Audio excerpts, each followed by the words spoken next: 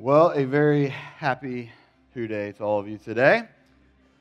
Yeah, all right, kids in the room. Kids are hanging out with us today. It's also All-In Sunday, so on the count of three, I just need a whoop if you're a kid, all right?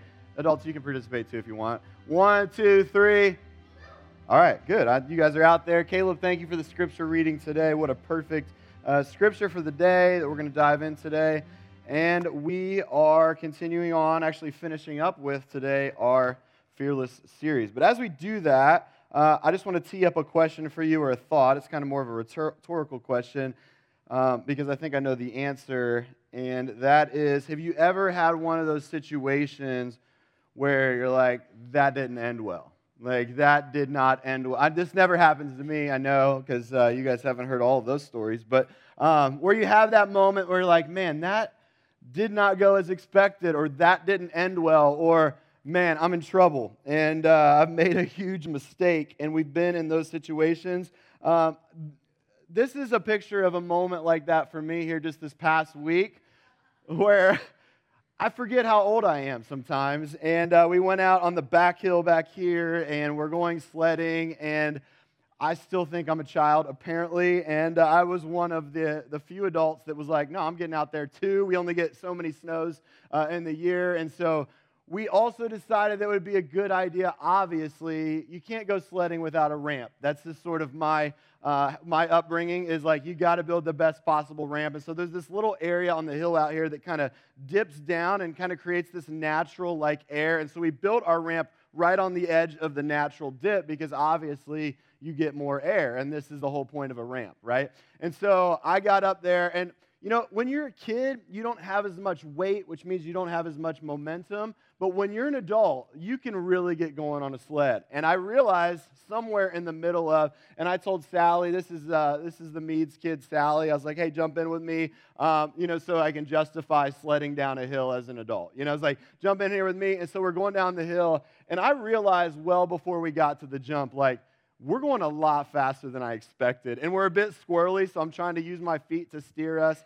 And we hit that ramp dead on. And you can kind of see the after effect of that. You can see it on our faces, can't you? We were literally like crash dummies in the air and just rolling out of that. And thankfully, she was okay. Nobody was hurt in this particular instance. It actually was not my worst crash of the day, which is fun. You think I would have learned from that one? But I'm like, okay, I made it through that one. So, let's try again. And I had Jude with me. And I'm riding down another time. I hit this jump, and we got just airborne to the fact where I don't have a picture of this one, but I was standing up straight, like in the air, like flying through the air. And, of course, what are you thinking when you have a child with you?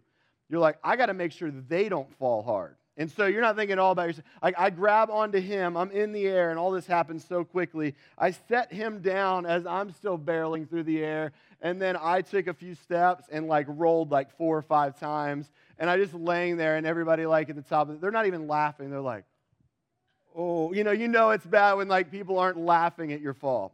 So, but I was a little sore the next day, but I'm doing all right. But we've all had those moments, haven't we? Where I think I've made a mistake. And or I'm in deep trouble. Now, sometimes that trouble comes as a direct result of our decisions. We call this, and kids, this is good for y'all to be here. You've heard your parents say this, right? That's called a consequence.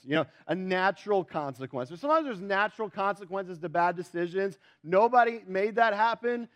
You just made a bad decision, all right? And so that's called a natural consequence. Some of us quite naturally and consistently find ourselves in situation with natural consequences. And that's just, if you're that kind of person, you should think about that, okay? Because there's a lot of natural consequences in your life.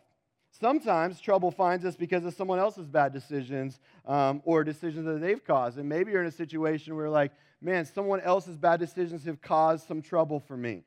Sometimes trouble is simply the result and byproduct of living in a troubled, broken, and sinful world. And those things happen, and we can't make a lot of sense of them. Truth is, most of us don't go looking for trouble, though some of us do. But we have all had these kind of moments where trouble inevitably finds us. As we talk about the story today is really one of those versions of trouble that really could have been prevented. It could have been avoided completely, but some natural consequences and ultimately God's judgment sort of land on this situation in Joshua. Now, if I was going to pick a text to do on an all-in Sunday, this probably wouldn't be the text, okay? And I was thinking about that as I was kind of going through it. But there are challenging things in Scripture, and there are things that might not be the best Sunday school kind of message, and this might be one of those, and I'm preparing you for that. However, these are important stories for us to try to tackle and grapple with as well, even for our kids to know. And today, really, there's a message behind this story, and that is our decisions have consequences, and let's go beyond that even to say sin is a severe thing. Sin is a difficult thing, and sin is a troubling thing, and it has a way of bringing trouble upon us, and that is the cautionary tale that we're going to tell here in Joshua 7. And so what I thought I would do is, you ever seen one of those movies where you're watching, like the movie starts with everything breaking loose, and it just throws you right in the deep end of everything breaking loose, right in the climax of the story, and then it works backwards from there, and it goes like 24 hours earlier, and you start seeing how the story progresses. Well, that's how we're going to do this story today, is I'm going to drop you right in at the heat of it, the heart of it, when everything's breaking loose, and then what I want to do is kind of answer the question of, how did we get here? So here we go. Joshua 7, 24 through 26. Last week, Stephen got to teach about the victory over Jericho, bringing the walls down. What a hype kind of message. Today, it's repent of sin. And so here we go. Joshua 7, 24 through 26 reads like this. Then Joshua, together with all Israel, took Achan, the son of Zerah, the silver, the robe, the gold bar, his sons and daughters, his cattle, donkey, and sheep, his tent, and all that he had to the valley of Acre. Joshua said, "Why have you brought this trouble on us? The Lord will bring trouble on you today." Then all Israel stoned him, and after that they stoned the rest. They burned them, and over Achan they heaped up a large pile of rocks, which remains to this day. Then the Lord turned from his fierce anger. Therefore that place has been called the Valley of Acre ever since. That did not end well. That did not end well. And actually, the word Acre there literally means the valley of trouble. And so that place is called, so Achan literally and figuratively found himself in some deep, deep trouble. And so how did he get there? That's the question that I want to answer today. And this is a side of God that can be tough to grapple with at times. The severity of the scene is tough to look past. And so it's not a story you probably remember in your Sunday school. And we might ask the question, like, how can we reconcile this with the love and compassion of God? And I've wrestled with stories like this myself, and it's okay to kind of feel yourself in the tension of a story like that. But we must learn from this. It's in the Scripture for a reason. It's a cautionary tale of the severity of sin. And this particular story, again, was the kind of trouble that could have been avoided, which maybe makes it even more somber knowing and understanding this. But the most fearful kind of trouble is to be in trouble with the holy and all-powerful God. Don't be afraid of those who want to kill your body. They can't touch your soul. Fear only God, who can destroy both soul and body in hell. The question I want to answer today is not why.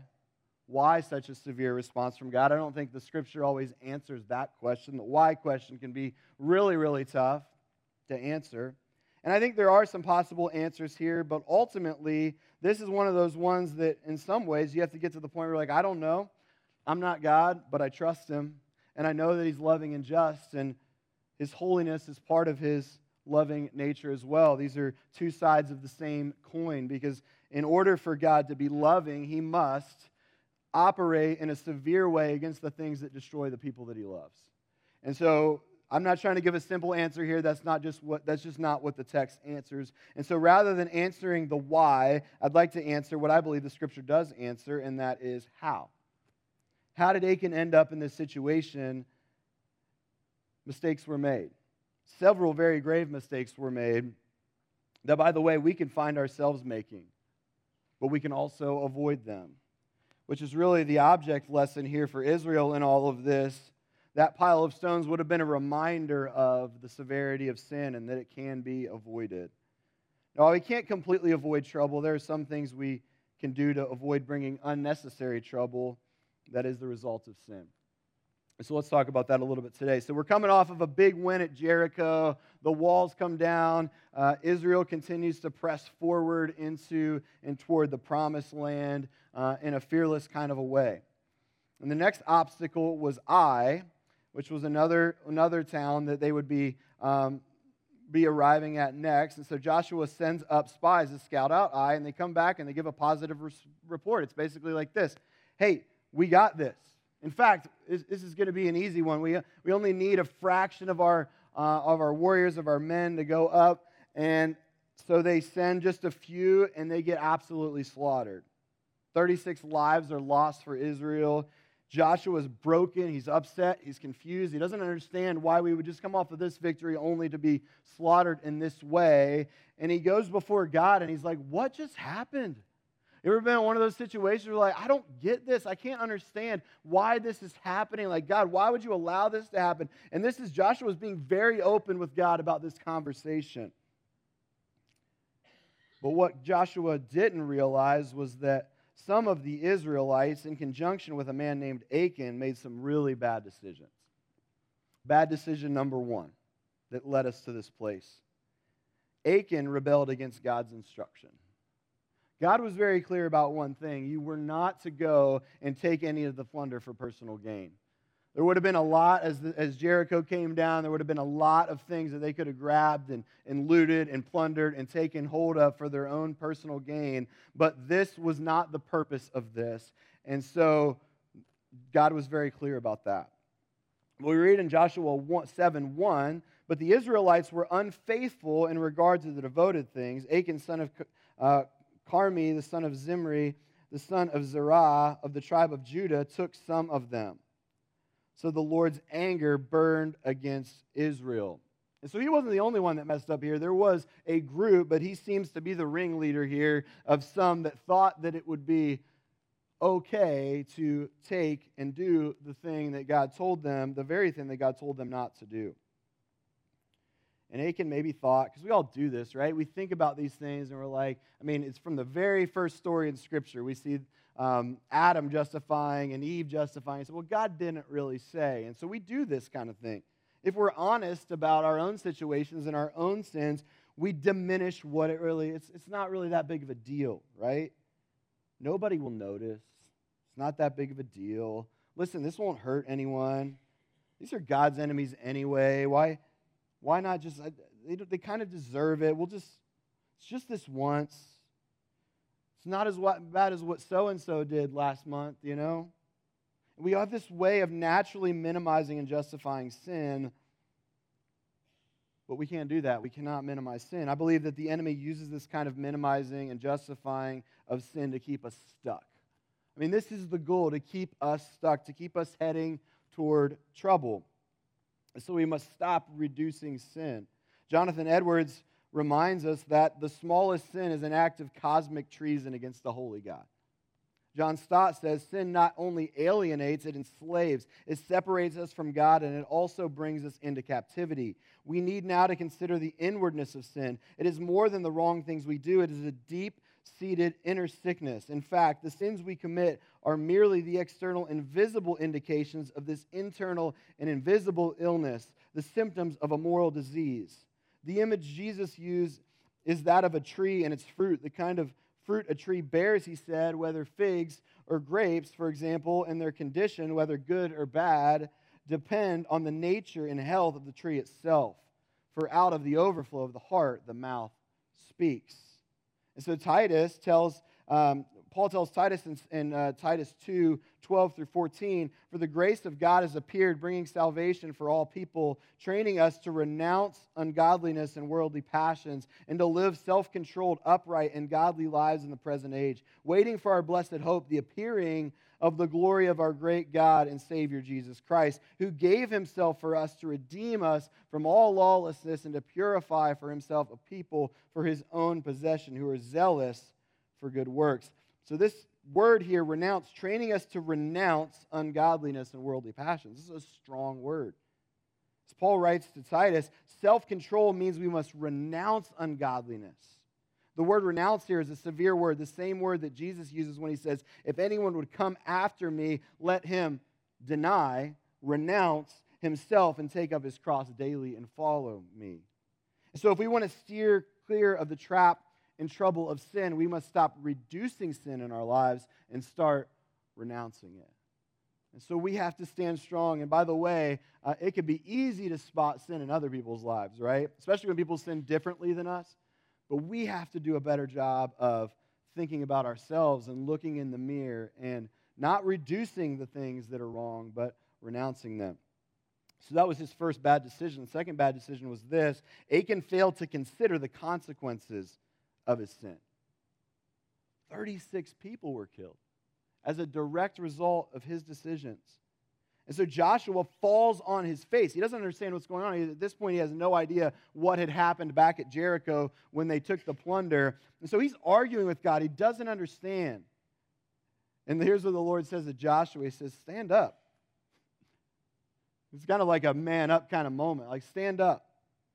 What are you doing down on your face? Israel has sinned. They have violated my covenant, which I commanded them to keep. They have taken some of the devoted things. They have stolen. They have lied. They have put them with their own possessions. That is why the Israelites cannot stand against their enemies. They turn their backs and they run because they have been made liable to destruction. I will not be with you anymore unless you destroy whatever among you is devoted to destruction. God's like, listen, I'm not going to put up with the evil. Evil will not be perpetuated. And so he calls out Joshua. He calls by association out the entire nation of Israel. You notice he says Israel has sinned.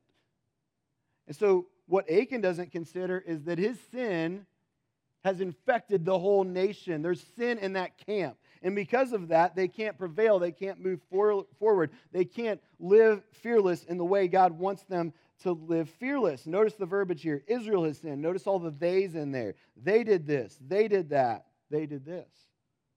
And because of that, they will experience the consequence of that. So Achan makes a big mistake, but others are complicit. There's no way his family was not aware of it. They helped lie. They helped cover it up. They helped hide. So one sin perpetuates to another sin, which perpetuates to another sin, which ultimately creates all kinds of consequences. And Achan failed to take a step back and see all of the consequences. You remember I learned a lot of new words like during COVID, and one of them was this idea of "are not." You ever heard that word before? You probably didn't up until COVID, but then you started to learn about what "are not" was. And this was essentially that it shows the average number of people that one infected person can pass the illness to. So we're seeing like how infectious is this disease with like the "are not." This is an interesting concept. And what we're told here is that the "are not" value of sin is really tough to quantify. But we shouldn't think that it is an isolated thing that when we sin. It affects our families. It affects our churches. When we have sin in our camp, we can't always know exactly how, or it's tough to trace that. And it's also tough to say, well, this caused this. We don't always know that. But we know that sin has a way of infecting everything around it. Jerry Bridges says this, that sin is a spiritual and moral malignancy. Left unchecked, it can spread throughout our entire inner being and contaminate every area of our lives. Even worse, it will metastasize from us into the lives of other believers around us. There's a scripture that says, where Paul's calling out the Corinthians, he's saying, your glorying is not good. Do you not know that a little leaven leavens the whole lump? He's using this bread analogy to say, listen, you get a little leaven in here, it's infecting the whole batch of dough. And he makes this comparison to say, this is what it looks like when there's sin in the church. It has a way of spreading to those around them. And this is one of the reasons why it's important that we respond in a way that shows severity towards sin. Being in my role, one of the least favorite things is seeing how hard and seeing firsthand how sin ravages families. And getting to hear those stories and getting to see that play out. Things like anger, pride, dishonesty, greed, selfishness, they're like weeds in a garden. They grow quite quickly and can become much larger things. Uncontested sin spreads. It impacts families, churches, and societies. So not only do we have to resist sin and renounce it, but the Bible tells us to go further. Don't let evil conquer you, but conquer evil by doing good. We have to respond in a different kind of a way. It's not just about what we're against, it's about what we're for. It's about how we step forward in a way that is different, that we counter sin by operating, counter and conquer evil by doing good. Mistake number 3, bad decision number 3 for Achan was this. Achan repeatedly failed to examine his heart. So after Joshua falls on his face, he's upset before God. God tells him what had happened. Here's the instruction that he gives to Joshua. He says, "Go consecrate the people, purify them. Tell them, consecrate yourselves, purify yourselves in preparation for tomorrow, for this is what the Lord, the God of Israel, says. There are devoted things among you, Israel. You cannot stand against your enemies until you remove them." And so now Joshua reports this back to the Israelites. We haven't named any names yet, but he's giving them an opportunity to come clean. He's giving them an opportunity to purify themselves, to address their own hearts, and perhaps allow someone to come forward. And so this was Achan's chance to come clean, but he didn't. And he had that opportunity. He had that opportunity repeatedly. So, man, it's been kind of intense. I'll give you a good story here for just a minute, kind of a funny story. So I preached a whole message with my zipper down a few weeks ago, so I can scrape that off my bucket list. Like, I don't know if anybody realized that, but I'm up here, I'm preaching my heart out, and I come down off the stage, and I'm standing over here in the front row, and one of my buddies comes up to me, he puts his arm around me, he just says, "Hey, XYZ, I think." Now, if you don't know what that means, it means XYZ, examine your zipper. And it's a new learning for me, but I'm like, oh man, so I'm like, yep, sure enough, So it's kind of that awkward moment where you got to be like, okay, real quick, address it, because I had to get back up here and give announcements, and I'm like, kind of well, the damage is done, kind of thing, right?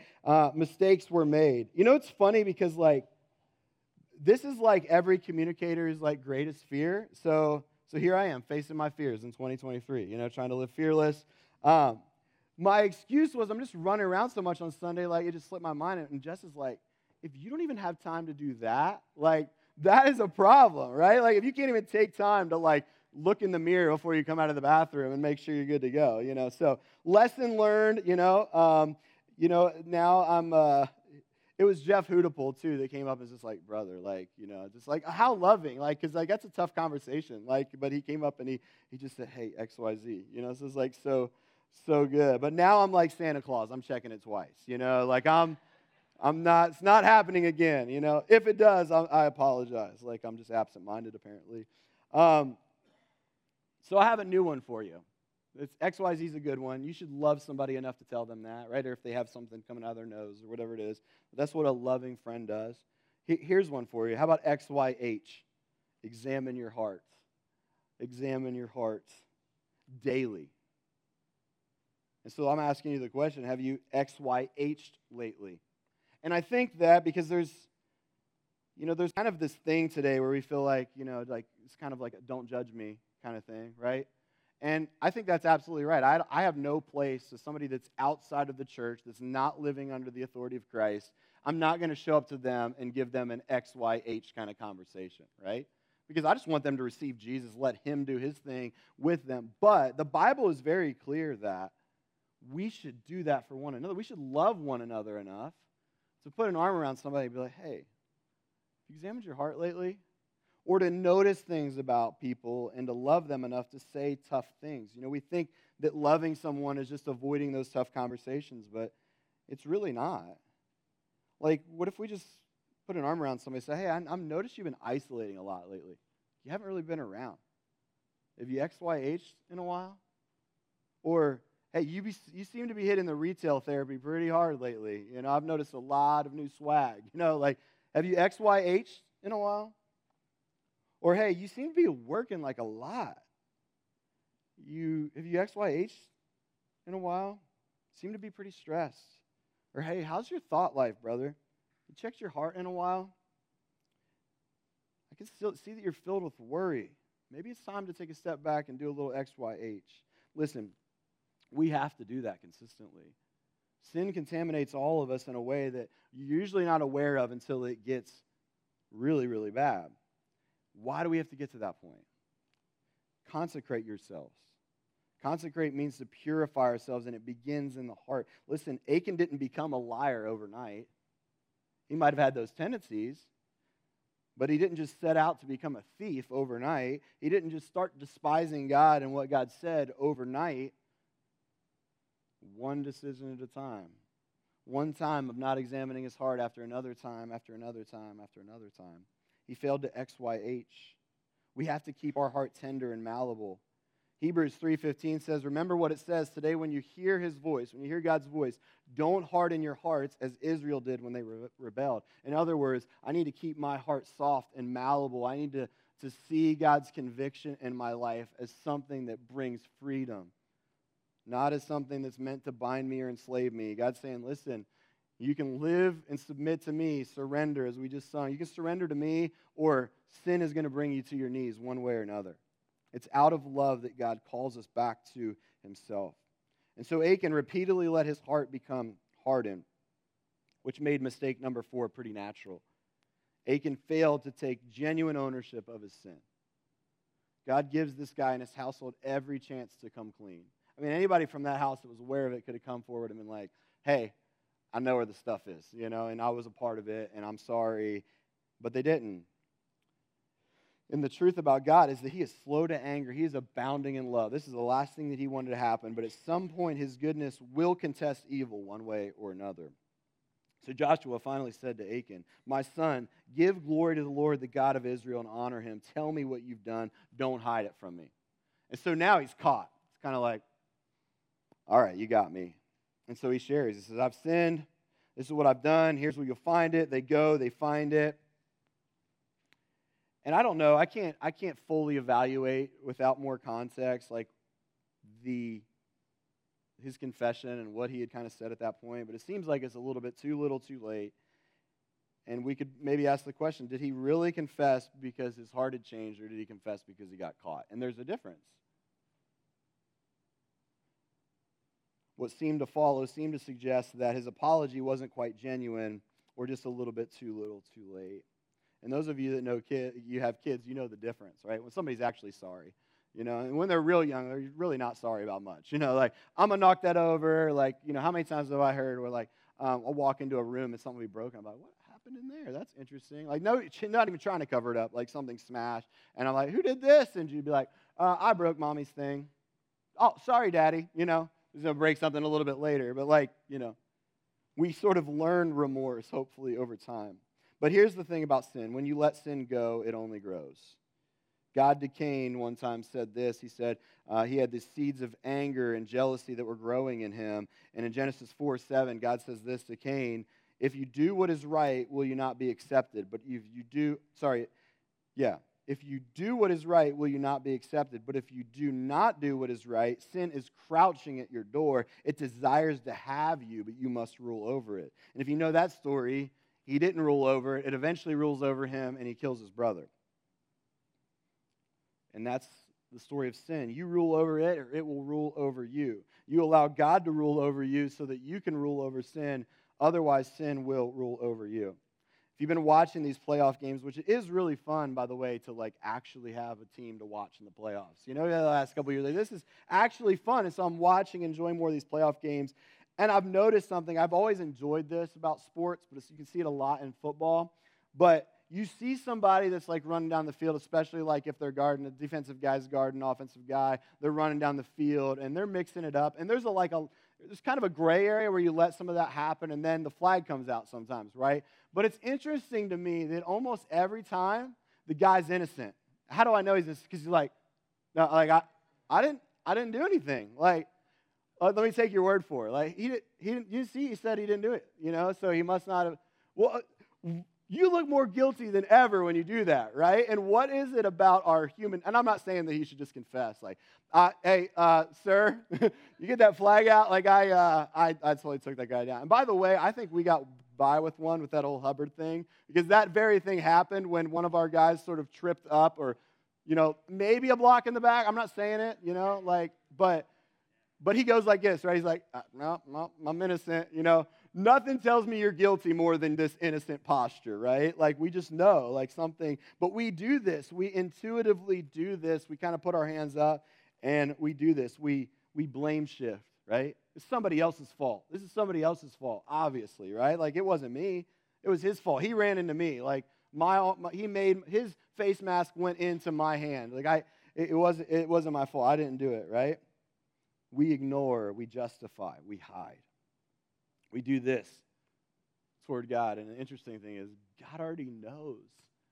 It's so ridiculous, but we do it over and over. God, I didn't. And meanwhile, we let sin go and sin grows and consequences are compounded. So we have to change that posture, this posture, to a posture that's just humble, that just gets down before God and says, I'm sorry. I've blown it.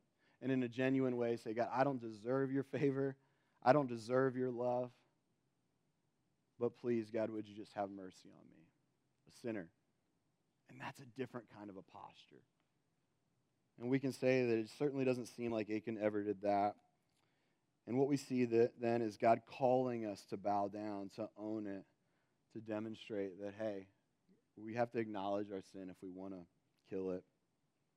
After Achan's punished, God's anger subsides. And here's what I want to tell you.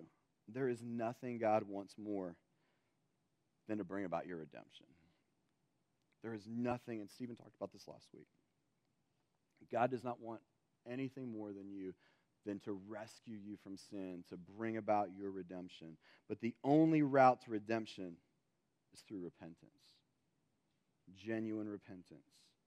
We've got to get to that place. We've got to come to the end of ourselves and say, look, God, I want your healing. I want your wholeness. I want to live fearless from here on out. But we've got to fall at God's feet in a way that's genuine and honest. And for some of us, we just need to keep doing that. Keep confessing to God. It's part of my regular time with God. It's just like, because I blow it every day. So I'm just like, hey, God, here's some more stuff today. I'm going to try to be better. And we keep working at it. But the route to redemption is through repentance. And actually, the story from here goes in a very positive direction for Israel. The Lord then says to Joshua, don't be afraid. Remember that from the very beginning. Don't be afraid. Don't be discouraged. Take the whole army with you and go up and attack Ai, for I've delivered into your hands the king of Ai, his people, his city, and his land. And God continues to unfold his plan of redemption. He honors his promise. He gives them bountiful land, countless victory. But it comes through repentance. And so today, as we conclude today, I want you to continue to be able to live fearless. I want you to continue to be able to walk with God in a way that brings life and wholeness. And I'm excited because we're heading into a whole new series about that coming up. But we have to do this first. 2 turns. Number one, turn away from sin. Whatever that looks like for you, turn away from sin. Because God never turns away anyone who turns to him. So how does this all connect to living fearless? In 1 John 4:18, it says this, such love has no fear, because perfect love expels all fear. If we are afraid, it is for fear of punishment, and this shows that we have not fully experienced his perfect love. And so here's the bottom line. Here's what I really want to leave you with. Those who live in God's love have nothing to be afraid of. Nothing to be afraid of. God's perfect love is able to drive out fear. It's able to secure all that God has promised for you. We got to stop living in defiance. Start practicing reliance on God. God, we pray to you now. We come to you. We thank you for your goodness, for your grace. Even though we can't always understand, God, when we find ourselves in the middle of consequences, and obviously not all of our consequences are a direct result of something that we've done, God, but help us to live our lives with greater clarity, God, and be introspective. Not in a way, God, where we just find ourselves paralyzed by guilt, God, but when we bring things before you, God, you tell us what you're going to do, and that's receive us with open arms, receive us with grace, receive us with mercy, God. So don't let us needlessly live underneath the weight of our guilt anymore, God. Don't let us melt in fear, God, but rather help us to turn from our sin and turn to you, a God who waits for us with open arms. We love you. We thank you so much, God, for never leaving us, never forsaking us. We pray for great victories, God. We pray that whatever we're facing right now, God, that you would help us to continue to walk forward and step forward into a fearless future, into your version of our future, God, the best version of our future. We pray this in Jesus' name. Amen.